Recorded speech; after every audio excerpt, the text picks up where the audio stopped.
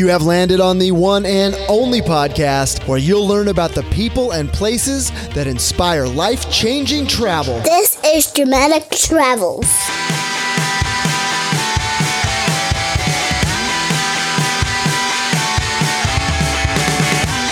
Yo-ho out there in podcast land, Aaron Schlein here, and you have landed on episode number 21 of Dramatic Travels Family. We are back to the regular format. We just came off a week of daily episodes. We called this little experiment Dramatic Travels Daily. Every day over the last week, I've released an episode of Dramatic Travels Daily to help keep travel on your mind. So I'd love to hear what you thought of that daily format, because if you love it, I want to produce more of it. I want to get more of those daily episodes out to, again, help keep travel on your mind every single day, no matter how hectic your life gets. I got a wonderful review in Apple iTunes this week from someone who identifies herself as the high energy girl. She says, "Thank you for the inspiration to travel. I need to get the hubby to listen so we can enjoy the world together." Really appreciate that rating and review in iTunes. And my friend, if you take just a moment to leave a rating and review for Dramatic Travels Family in iTunes, you can expect a shout out on next week's show. All right, my friend, away we go with today's guest. Her name is Brianna Zajicek. She is from the 1 Year Project. You're really going to enjoy it. Away we go. Dramatic Travels Family, I'm super excited to introduce you to today's guest, Brianna Zajicek. Brianna, are you ready to share with us your dramatic travels? I'm very ready and I can't wait to share. Excellent. Brianna is an 8-figure entrepreneur and researcher who built and sold multiple companies only to find that she wasn't happy and to decide to design a new life she loved in just 1 year. She's now on a mission to help the world achieve their dream life and business in just 1 year through her work with the 1 Year Project. Brianna, that's your official bio. Let's hear from you. Tell us about your business and your personal life. Give us some details. Yeah, sure. So, I've been an entrepreneur for many years and a researcher, but more than that, I've always been a person who's very persistent in overcoming any obstacle I've ever faced. And that persistency and strategy is really two of my biggest strengths. In any obstacle that's out there, I can persist through it and I can come up with a strategy to basically achieve anything I want. And so I'm taking those natural gifts that I've had that have allowed me to transform my own life in very short time periods and helping to share those with the world and with other people through my work with the 1 Year Project. Excellent. Let's just dive straight in and tell us, Brianna, you've done so many wonderful things and it sounds like you're on a great path, but I'm dying to know. Tell me how travel has played a part in your life. So travel's been a huge part of my life. As a young child growing up very impoverished, we didn't really go anywhere. And when I say anywhere, I mean that maybe twice before the age of 18, I went to an Applebee's or a formal restaurant. So being so poor that going to Walmart was a night out on the town, and not really knowing what the world was like out there outside of my small little bubble. So I remember being from small town in Georgia, I remember very distinctly going to Atlanta for the first time as an older teenager and thinking, wow, this is a whole other side of the world.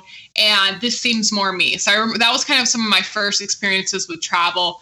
I had an aunt who, when I was younger, would fly me to California and let me stay there for the weekend or for a week or so over the summers. And so I began doing that around 8 to 10 years old. And that was some of my favorite times, favorite memories. And as I got older, one of my driving motivations was just to go out and see more and do more. So it became one of my motivations, and I used it many, many times. And as I got older and started my own businesses and became more successful, traveling became not only a fun outlet, but something I could do for, expanding my business as well. Well, I love that you mentioned how impactful it was just to travel outside of your small town into Atlanta, because that can be a big deal for someone in a small town, especially in growing up in a impoverished upbringing the way you described. Can you go back in your head and just dig into some of the emotions that were going through your mind when you made those trips from your small town into big city Atlanta? Well, I think, just like most people have maybe that feeling when they go to New York for the first time or something like that, I had this feeling of there are people out there that aren't so impoverished. There are more opportunities than maybe I've ever realized, that people live life differently than how I lived life. And just knowing that gave me a spark of hope and desire to see what else was out there. And it sounds like that most of that motivation came from within. I would agree. I think the first time I ever felt like I was different or that I was going to be great or do great things or travel far and wide was around the age of 3. And it was just this internal knowing. And I'm sure, my upbringing probably had some impact, but for the most part, it's been something internal. So 3 years old, that's awfully young to have such a perspective on the world and that internal knowing you described. Can you think of any particular instances when you were that young, where you were around other people in your town, and you're saying, I'm just not quite like these people. I'm meant for more. Can you think of an instance? When I was fairly young, my mom was suffering from some mental illnesses, and I remember being 3, and everyone else, all the neighbors and all the other kids, they wanted to watch cartoons and play with dolls. And my favorite show was This Old House. For some reason, I liked watching houses being built. I just wasn't a normal little kid. I didn't want dolls. And for my 3rd birthday, I asked for a tracing table. Now, the reason I wanted a tracing table was because I knew money was an issue in our family, and I wanted to create my own money. So I took this tracing table, I took a $1 bill that I'd saved, and I spent hours and hours trying to perfect my own duplication of money. And so I remember the next time we were at the store, I picked something out, and Mom's like, "We can't afford that. We can't get that." And I said, "Don't worry, Mom, I've got money." And she thought maybe I did have money. So we get to check out, and the woman swipes it, and I hand her my fake money, and she just kind of laughs. And my mom apologized. And internally, I was so frustrated because I didn't think it was an issue of being counterfeit money. I thought I didn't trace it good enough. I've got to do better next time.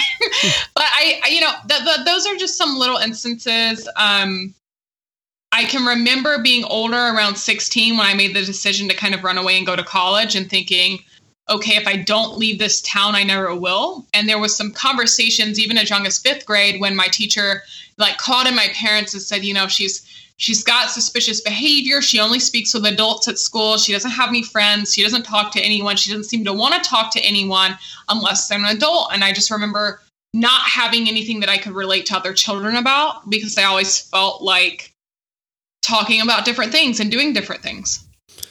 And you say you had thoughts of running away and going to college. You don't necessarily always hear that put together that way. It's like, I run away to join the circus, run away to join the army, run away to go be a hobo and ride the rails. No, Brianna ran away to go to college. So tell me about that whole process and how you arrived at that decision at 16. Yeah, I was around 16. I had already started working. I'd been working since around 8 years old because my family had been in some, accidents and misfortune, and I had to help pay the bills. So even at a very young age, I would call churches and ask them if they could send us food or firewood because we didn't have heat, and just different things like that. And so around 16, I was starting to make some money, and I thought, I was caring for my parents, my family, and I thought, what, if I don't get out now, I never will. I don't know where that thought came from, but it was just that thought. And so I thought I needed to go to college quickly. I couldn't wait until I was 18. So I applied. I went online, did tons of research, and I found out that there were programs where I could graduate high school early, even though I wasn't on track to do so. And then I could apply to college and get full scholarships and go to college, essentially. So I applied to all of that, got all the signatures from principals and teachers and everything I needed, and got accepted and got full scholarships. But I never told my parents about any of this. And the reason was because my parents were very controlling, and I knew that they wouldn't like the idea. So over the summer, we're at the store, and my parents are picking out school supplies and putting pens and paper and pencils in the cart, thinking I'm going to high school. But I knew I was going to college. So as we start approaching the checkout, I get super nervous, and I'm like, "Hey, Mom, I'm sorry, I can't let you get these because I'm not going to high school next year. I start college in 2 weeks. And she threw a huge fit and said I was too young and that that's not a proper place for a young woman. And I basically ran away to college. So presumably in this town you grew up in, college is not on the radar for a lot of people. So where was the seed planted in your mind and when that college is something that I need to do, even though most of the people in this town, that's not even on their radar? So I hadn't really ever known anyone who wasn't poor. And the only people I knew who weren't super poor would be my aunt and my grandfather on my father's side. And my grandfather on my father's side, he was an immigrant from Poland as a young boy, came over here without a family. And he managed to lie about his age, get in the army, and, save money, use that to go to school, and ended up fairly well off. And then my aunt was the only person I ever known who basically gone to college and graduated, and she had multiple PhDs, and she was probably one of the wealthiest people I'd ever met. And when I say wealthy, I mean she didn't have to worry about her power getting disconnected. And she always had food in the fridge. She wasn't soliciting for firewood. Yeah. And my grandfather used to always kind of talk down to my father and say, hey, you dropped out of Clemson and that's why you're poor and I'm not going to help you. And so it was just ingrained in me that was one of the ways that people, wouldn't be poor. And the only people, who I went to school with and things like that who weren't severely impoverished, their parents were doctors and lawyers and those sorts of things. So, and there weren't very many of those either. So it was just the only thing I knew. I have this saying that you can't want more than you know exist. And so for me, that was the best at that time I knew existed.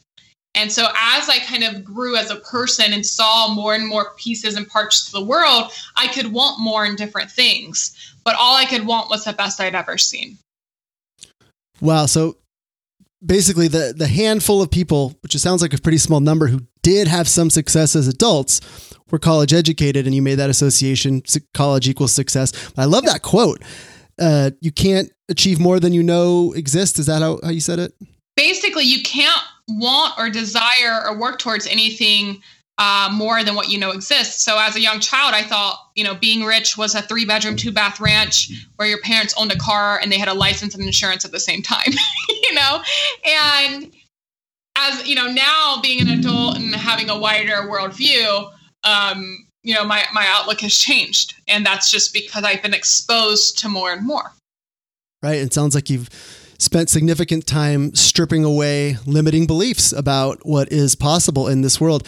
So let's keep on the theme of travel here and tell me how travel and seeing the world has helped strip away those limiting beliefs that showed you that there's more that exists out there that you can want.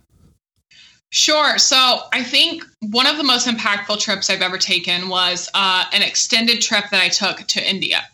So right as I was becoming successful in my own right, I'd say I was around 20 years old, maybe 21 years old.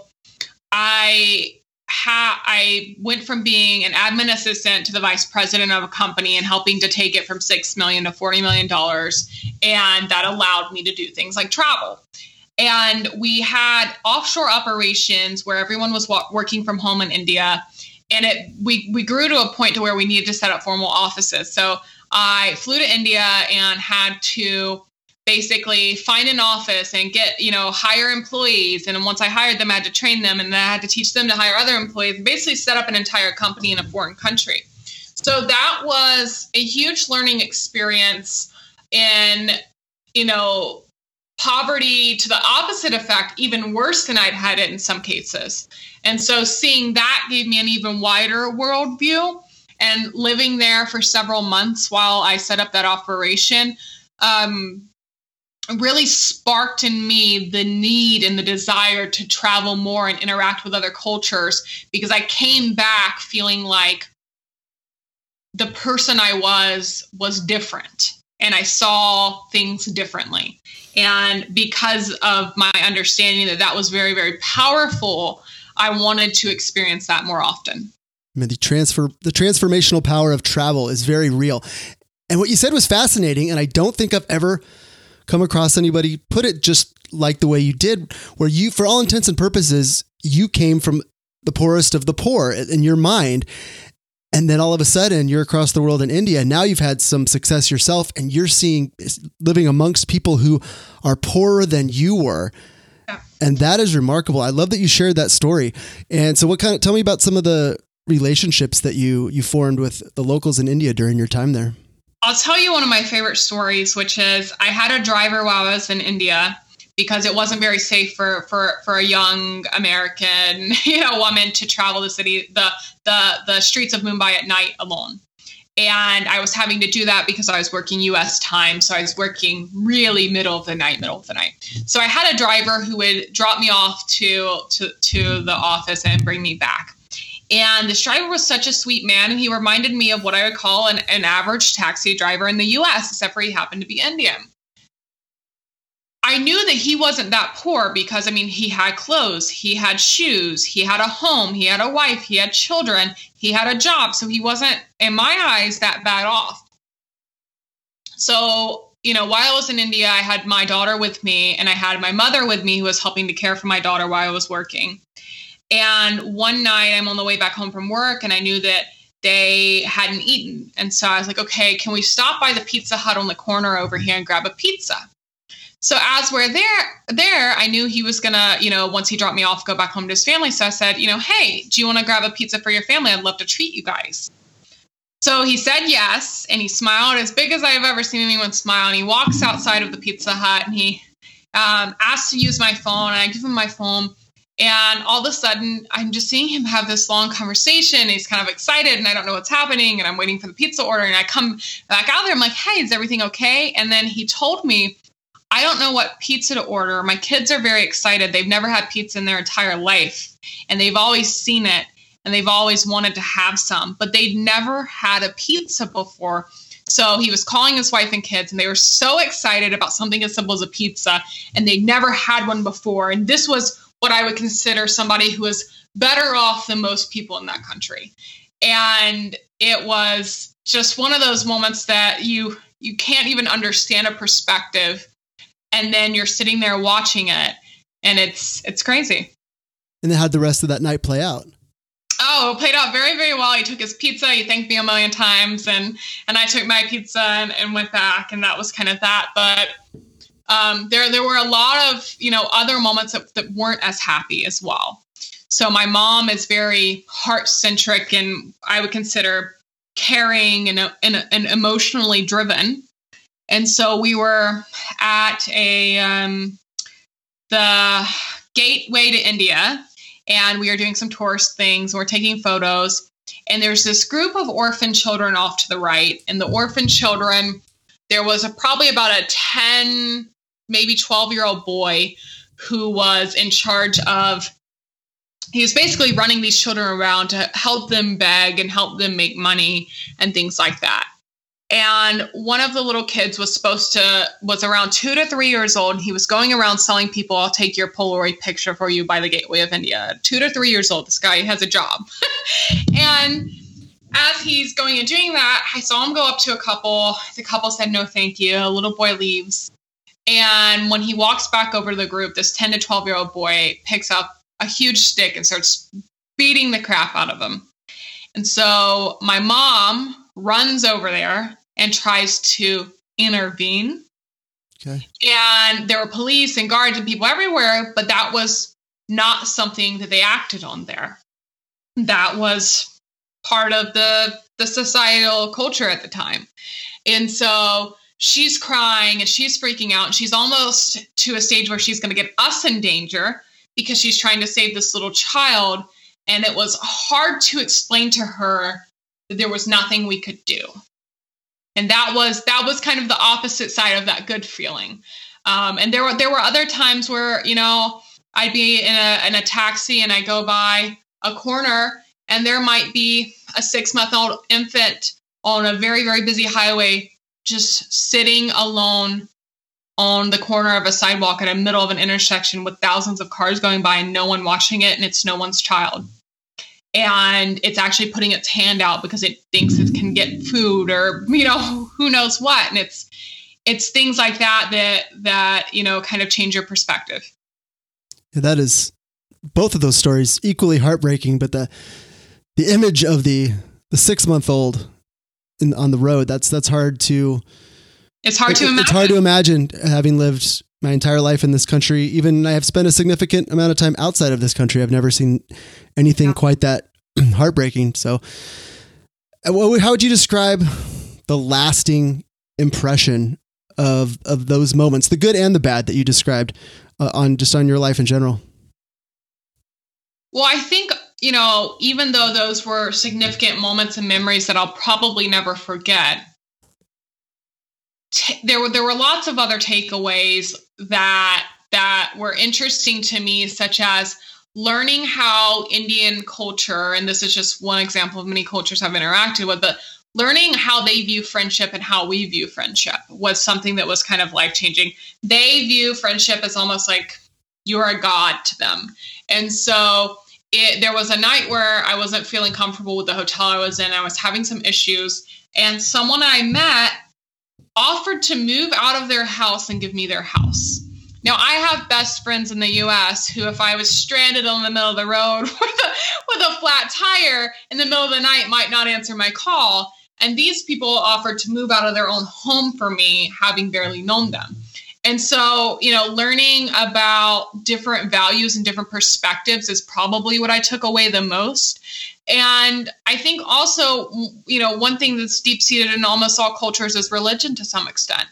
Having grown up in a very strict religious background, thinking there's only one way to believe or have faith, and then seeing good people all around the world of different faiths was something that also is probably a huge lesson to me and widened my own perspective.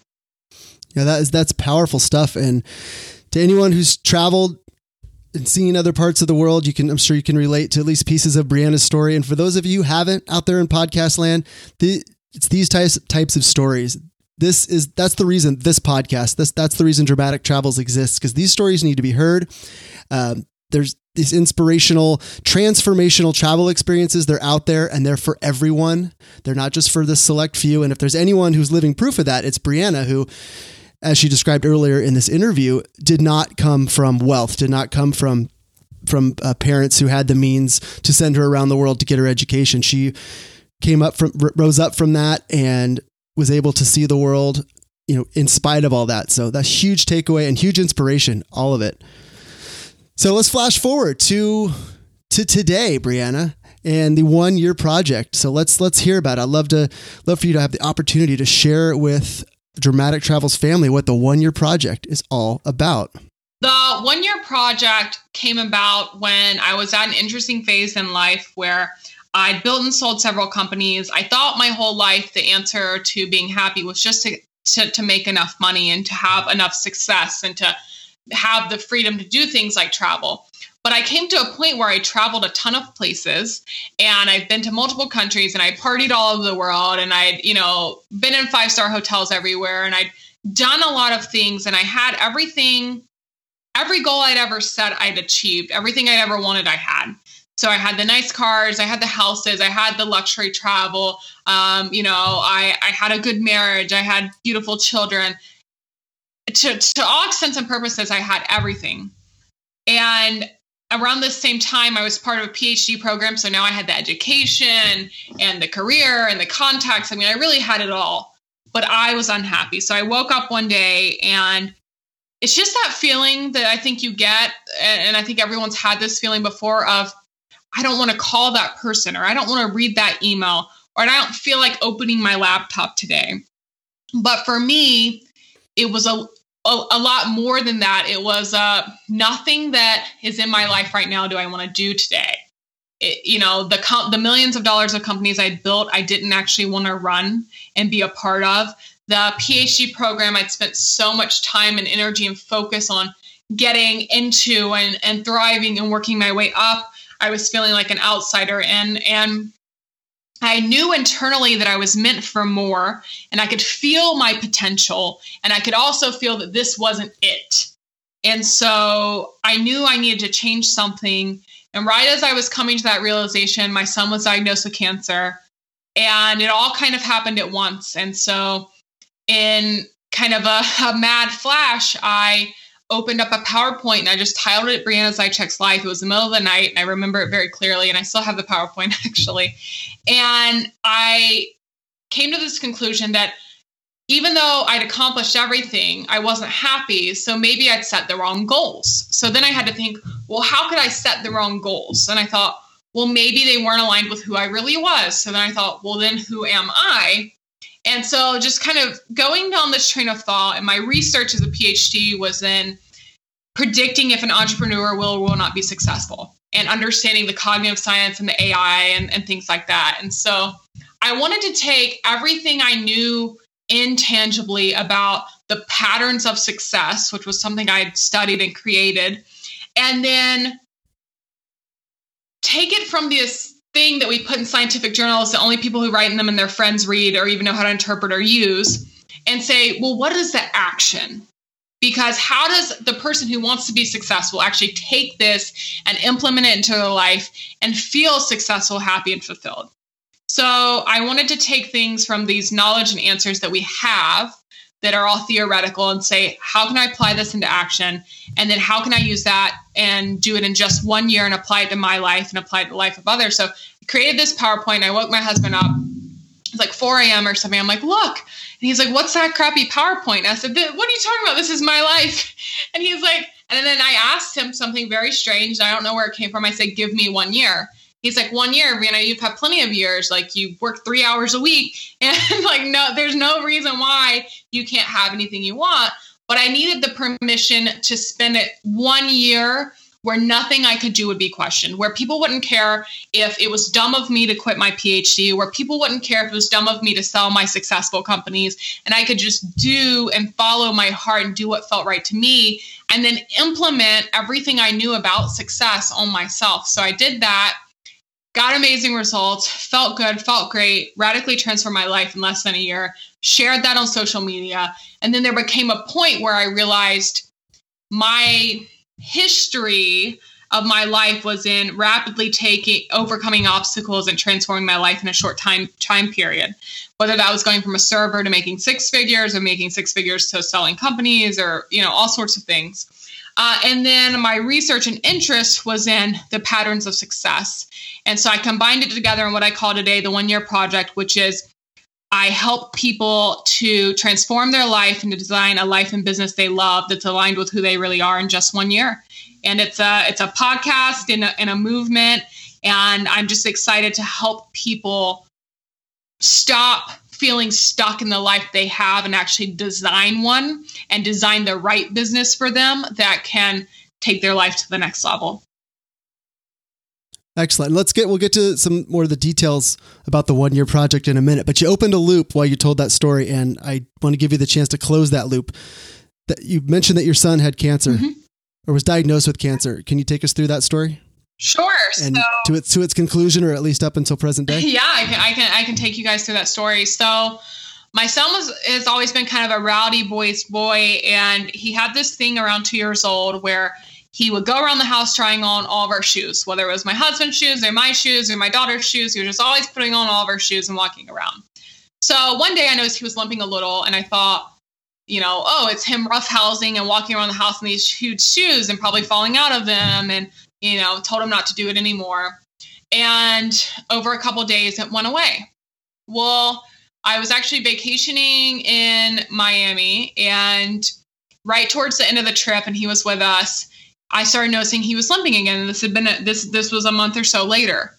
And I thought he'd done something, jumping on the hotel bed or something to that effect. Didn't think too much of it and thought it would heal right up. By the time we got back to where we were living at the time, or where we live now, which is Atlanta, he was limping, and it just didn't feel like it was healing as quickly as I thought. So took him to the doctor, and he said, we don't see anything wrong. Probably just screwed it up. He'll be fine. A day or two later, I wake up, and I was kind of panicked because it was later than I usually woke up. Usually my alarm clock would come in, wake me up, crack of dawn. So he's not there, and I can see that the sun's bright and high, and I'm like, oh crap, is he okay? What's up? Go into his room, and the light's still off, and he's sitting straight up in his bed, and he's not talking, but kind of crying. I thought, okay, well, maybe he was exhausted. Maybe he wanted to sleep for longer. So I cut his light on and I go in the kitchen and I'm cooking breakfast. Went back in there and I'm like, what are you doing? You gonna come out? And he didn't really say anything or anything. And he just seemed tired. So I walked out again. And then the third time I went in there, he cried and lifted his arms up. And I was like, not going to carry you everywhere, but blah, blah, blah. So I took him out and I'm carrying him. When I got to the kitchen, I sat him down again and he fell straight to the floor. He couldn't stand. So he went from being fine one day to not being able to stand the next day. And immediately, it's scary. You wonder, like, is he paralyzed? What happened? Like, immediately just cannot stand or bear any weight or walk or do anything. And he was completely healthy a day or two before, the very night before I put him to bed. So start going to doctors. They realized it was something serious. Found out he was diagnosed with cancer. One of the biggest things I like to share about that story is that a nurse came in after he was diagnosed and said, hey, here's all of your programs and paperwork. So she's going through all this paperwork and she mentions, 88% of parents who have a child diagnosed with cancer will get divorced. I'm like, well, how is your marriage? I'm like, What was that percentage one more time? I think it was 80 or 88% of parents who have a kid who's diagnosed with cancer will end up divorced. And I was, we're fine. We have a good marriage, like, next. And so she gets to the next thing. And the next thing is like, oh, here's a summer camp for your daughter who's healthy and well and doesn't have cancer, where she can go to this summer camp with other kids who have siblings with cancer. And I said no, and I pushed it away. And then she's like, well, here's a mom support group of mothers of kids with cancer. And I said no, and I pushed it away. And she's like, you're really going to need these tools. Everyone needs them. I said, no, I'm not making our life about cancer. We're not wallowing in this. We are not a cancer family or the mother of a cancer patient. This is us coming to the hospital once a week, and that's all it's going to be. It's not going to take over our life. It's not going to become the central focus of our life. And I think that's probably one of the most important decisions I made in regards to that. Flash forward to today, and it's a 4-year treatment plan, and that means 4 years of me not traveling, basically, because I have to stay at home and care for him, or else he'll be in the hospital, or he'll get sick because he's under chemo, and nobody wants that. So it was very, very hard for me to go from traveling everywhere and going places all the time and taking my family, and we were fairly nomadic, to I'm locked inside these 4 walls with a sick child who is on medications and unhappy a lot of the time. So that's probably been the hardest part for me. And during all of this, I started my 1-year project and decided to change my life. So, it's crazy, but it's all been a blessing in disguise. And he, for all, intents and purposes, he's a healthy and happy little kid, and he'll be fine. And we don't have any worries about if he's going to recover or anything. It's more just the hassle of spending those years of your life in that state, which is less than ideal. So did you ever at any point end up connecting? I know you essentially, it sounds like you just kind of rejected the support groups or the formalized support groups. Yeah. Have you reached out or connected with other families just sort of on an ad hoc basis? I have not. I haven't. No, the only thing I've done is, I tried to raise money for St. Jude, because I think because we are entrepreneurs, we are blessed in that, if I were a single mom, working mother, and this happened, what would I have done to pay the bills? How would we have survived, right? Or if we were 2 working parents living at max of our income, which most people do, what would our options have been? Most people end up second mortgaging their house, filing for bankruptcy. Bankruptcy rates or something else she told us was very high, and all these sorts of things, because how are they going to care for their child for years while their child can't go to school and needs care? And so I say in that extent, we're very, very blessed that we had the option to work from home, and for this not to snowball into a series of problems which would ruin our life. And your gratitude in that situation certainly isn't lost on me. Just thinking, putting yourself in the shoes of other parents who, for better or worse, don't have the same means to survive as you do. And I think that's wonderful, and that you're thinking about it, you're doing things about it. And during all this, you managed to create the 1 Year Project. Yeah. And I'd love to hear particularly about your podcast, because as a podcaster, I'm always interested in other people's journeys to starting a podcast. And I understand you launched on June 1st, which as of this recording is just 1 week ago. And I'd love to hear just a little bit about the podcast. Well, I knew I wanted to help people start their own 1 year project and transform their life and business in just 1 year. Where I was struggling was what's going to be my platform to build my audience and share my message and my mission with the world. And so I spent a few months kind of in this state of like, am I building a Facebook group? Am I on Instagram? Am I a YouTuber? What is my platform? What is my content channel? And during this time, I booked the first travel I had booked pretty much since he got sick, which was I booked a retreat to go to Bali. And so I headed to Bali. It was the first time I'd left my four walls in probably a year and a half or so. And when I got there, everyone was asking, well, what's your intention for this retreat? And my intention was to get clarity on what my content channel was going to be. And so I was kind of meditating and thinking through it. And out of nowhere, during a meditation, I just came up with the idea like your power is in your voice. And for me, when I heard voice, I thought podcast. And I was already naturally drawn towards the idea of it. So I said, well, that's it. I'm going to start a podcast. And that's how I knew that's how I was going to share my message. And now my vision has probably increased since then. And I think I'm going to be not only a podcaster, but a speaker as well. So that was kind of my journey to figuring that out. Well, that's awesome. I love that you had that realization about podcasting, because I agree with you 100%. The power of the voice and just the intimacy of the podcast as a platform, that forming that one-on-one connection with your audience and really genuinely, literally getting inside their heads with your message, or at least inside their ears. And the power of podcasting, it's very real. And I think you're in at a great time, because podcasting is exploding. It's a wonderful, wonderful medium, and virtually anybody can do it, which is, again, the beauty of the time we live in here in 2018. So, Dramatic Travels family, we're going to step aside for just one moment here from our nonprofit partner. We're going to be right back with Brianna Zajicek, and she is going to share some of her best travel tips with y'all. Stay with us.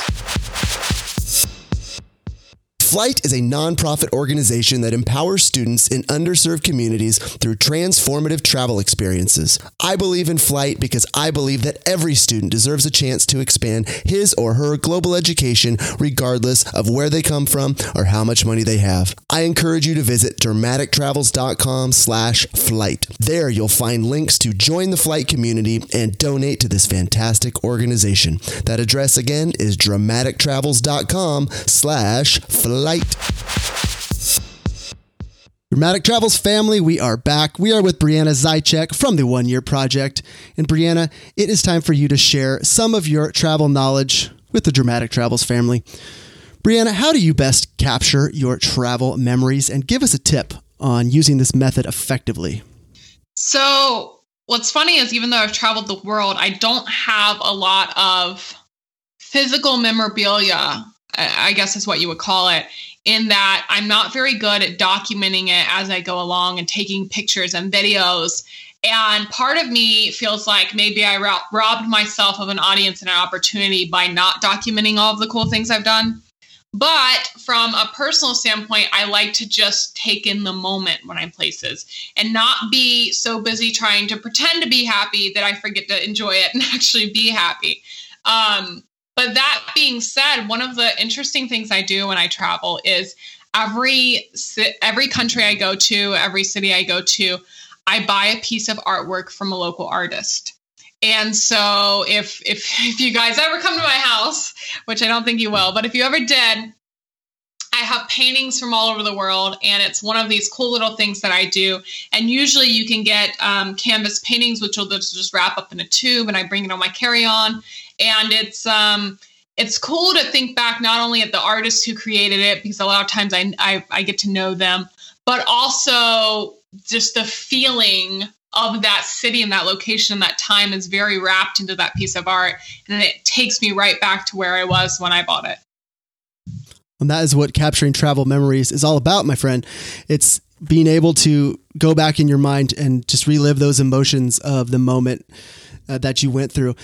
And just to kind of tag on to Brianna's story, I can relate to the flip side. I've shared this story on the podcast before, so I'll be brief. It's one of the very few regrets I have from my travels. I was in China in 2012, and I had the good fortune. I got to have lunch with some locals who, in just a local neighborhood. Our tour guide actually took us on one of our off days from touring around Beijing, took us to his hometown, and we got to have lunch with one of his neighbors. And the woman who cooked us lunch, and her husband was an artist, and he was in the back room most of the time. He was painting and had offered to sell us some of his artwork. And it was beautiful artwork, and it was really inexpensive. I mean, less than $20 for some original piece. And I was hemming and hawing, and my whole thing was, I don't want to carry it because we were on the front end of our trip and I don't want to have to carry it home. And I passed on it. I passed on the opportunity, and I kicked myself the whole rest of the trip. And I'm still kicking myself to this day for that exact reason. It would have been such a wonderful, beautiful way to have captured just the essence of that day, because it was a wonderful day and it was a wonderful trip, and I missed out on that opportunity. And so instead of being able to go back to that moment with the painting, I can go back to that moment of regret in my head and say, what? And I'm back in that kitchen in Beijing, kicking myself for not buying the artwork. So, well, I think another cool thing is because it's a display piece in your home, when other people visit your home, they'll often mention something about a piece of art, especially if it's a nice piece. And so I get to tell them whatever story I relate to that piece of art. And I can almost bring them into the experience as well. So it's a great way for me to share different perspectives with the people who visit my home as well. I love that. It's very personal way of sharing those memories. And we all love Instagram. It's a whole lot of fun to share your photos on Instagram, but that intimacy of sharing something like a unique piece of art with someone who's actually in your home, that's on a whole other level there. So Brianna, recommend for us a travel related book and tell us why it's so special. So one of the first books I read when I was wanting to become an entrepreneur, I knew it was part of my path, but wasn't quite an entrepreneur in my late teens, early 20s, was I read The 4-Hour Workweek. And even though it's probably one of the most quoted, cited books ever, I think hearing his stories, Tim Ferriss's stories of how he, learned martial arts in Brazil and how he created a life for himself that he considered the new rich, which was rich in experiences versus rich in material things, and how he could leverage different currencies and how he could travel the world and still make good money. It really showed me the potential past corporate America. And it's something that I'm very grateful for to this day. And I think I've learned a lot more than just that from that book and other books I've learned too. One of the great secrets I always tell people is that you sell people what they want and you give them what they need. And his book's a great example of that because he sells you on the 4-hour work week. But what he really gives you is that you can design a life you love if you care about the right things. And he also gives you the tools and resources you need to work less and do more. Those systems, those virtual assistants, and all those things which allow that to be possible. I'm sure 99% of people who read the 4-hour work week never end up having a 4-hour work week, but that wasn't really the point. He lured you in with that, and then he gave you what you needed, which was an outside perspective on the different options in life and how to really scale something while removing yourself. Perfectly said. Yeah. And out there in podcast land, if you're one of the few people who hasn't read the 4-hour work week, we're going to link that up in the show notes so you can check it out. And while we're talking about Tim Ferriss, who's the author of the 4-hour work week, he had a podcast episode 2 or 3 weeks ago that I thought was remarkable and very relevant to this discussion, where he went through several inspirational entrepreneurs where they spoke specifically about travel and how travel impacted their journey and contributed to their success. I'm going to link that episode up in the show notes as well, because I think it's extremely relevant to this conversation. So head over to dramatictravels.com, check out the show notes for this page for all those links. Now, Brianna, what is a gadget or a tool that you always travel with that just makes every trip better? I'm going to flip the script on this. There is a tool that I regret not having every single trip. And I have this one friend who's, when I travel with her, she always has it. And I use hers, but I never have one myself. And that is a portable battery-powered backup battery for your cell phone. Because when you travel, you use your phone usually more often to capture moments, to check your flight details, to check into your hotel, to find directions. And when you're on other data networks, everything's super slow. So you tend to run your battery dead quicker. And so having just a little portable, small charging device, which is battery powered, or, not even it's rechargeable from your computer, I think is one of the things I always regret not having. Well, out there in podcast land, if anyone's looking for a Christmas present for Brianna, we know what to get her. Thank you. Sure. All right, Brianna, give us one piece of advice, just one rock star, solid piece of advice for parents looking to inspire their children to travel, but don't know where to start. Well, I don't think you can know who you are in this world if you don't know what's available in this world. And so I think letting your children know that the answers they seek are both within them and outside of them, and they won't be able to find those answers until they've explored what's all around them. Explore what's around you. Start in your hometown, or if you live in a small town outside Atlanta, get into Atlanta, check it out. Yes.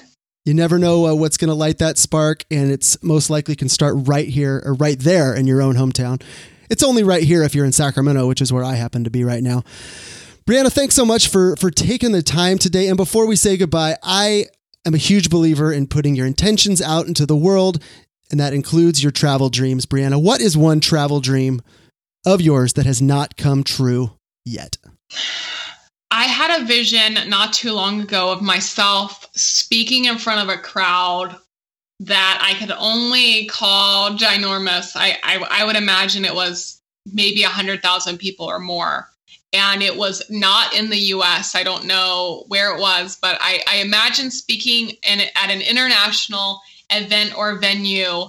And as I was speaking to this crowd, I was touching their lives, and that it was not in the U.S. and I was traveling around doing these sort of speaking events. So that is something that I think I feel pulled towards bringing to life. Well, we know you can do it, and we're definitely going to be following along on your journey and the 1 year project. And we want to know when that travel dream comes true, whatever foreign city it happens to be, wherever you're out there changing lives, we certainly want to know about it. Brianna, where can folks go to learn more about you and the 1 year project? Absolutely. My podcast is on iTunes, Google Play, and Stitcher. It's the 1 Year Project podcast. And I'm on Instagram at the 1 year. I also have a Facebook group called the 1 Year Project Design Your Dream Life. Love it. And my friends out there in podcast land, we're going to link all that up in the show notes. Once again, head to dramatictravels.com. It's going to be all right there. You can link up to Brianna, connect, say hello, and follow her on the 1 Year Project, or better yet, start your own 1 Year Project with Brianna Zajicek. Brianna, have a good one. Thanks so much for joining us on Dramatic Travels. Thank you so much for having me.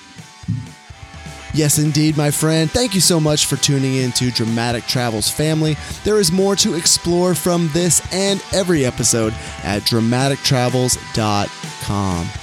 See you next week, my friend. And remember, your emotional memories are your most powerful memories, so put some emotion in your motion. See you later.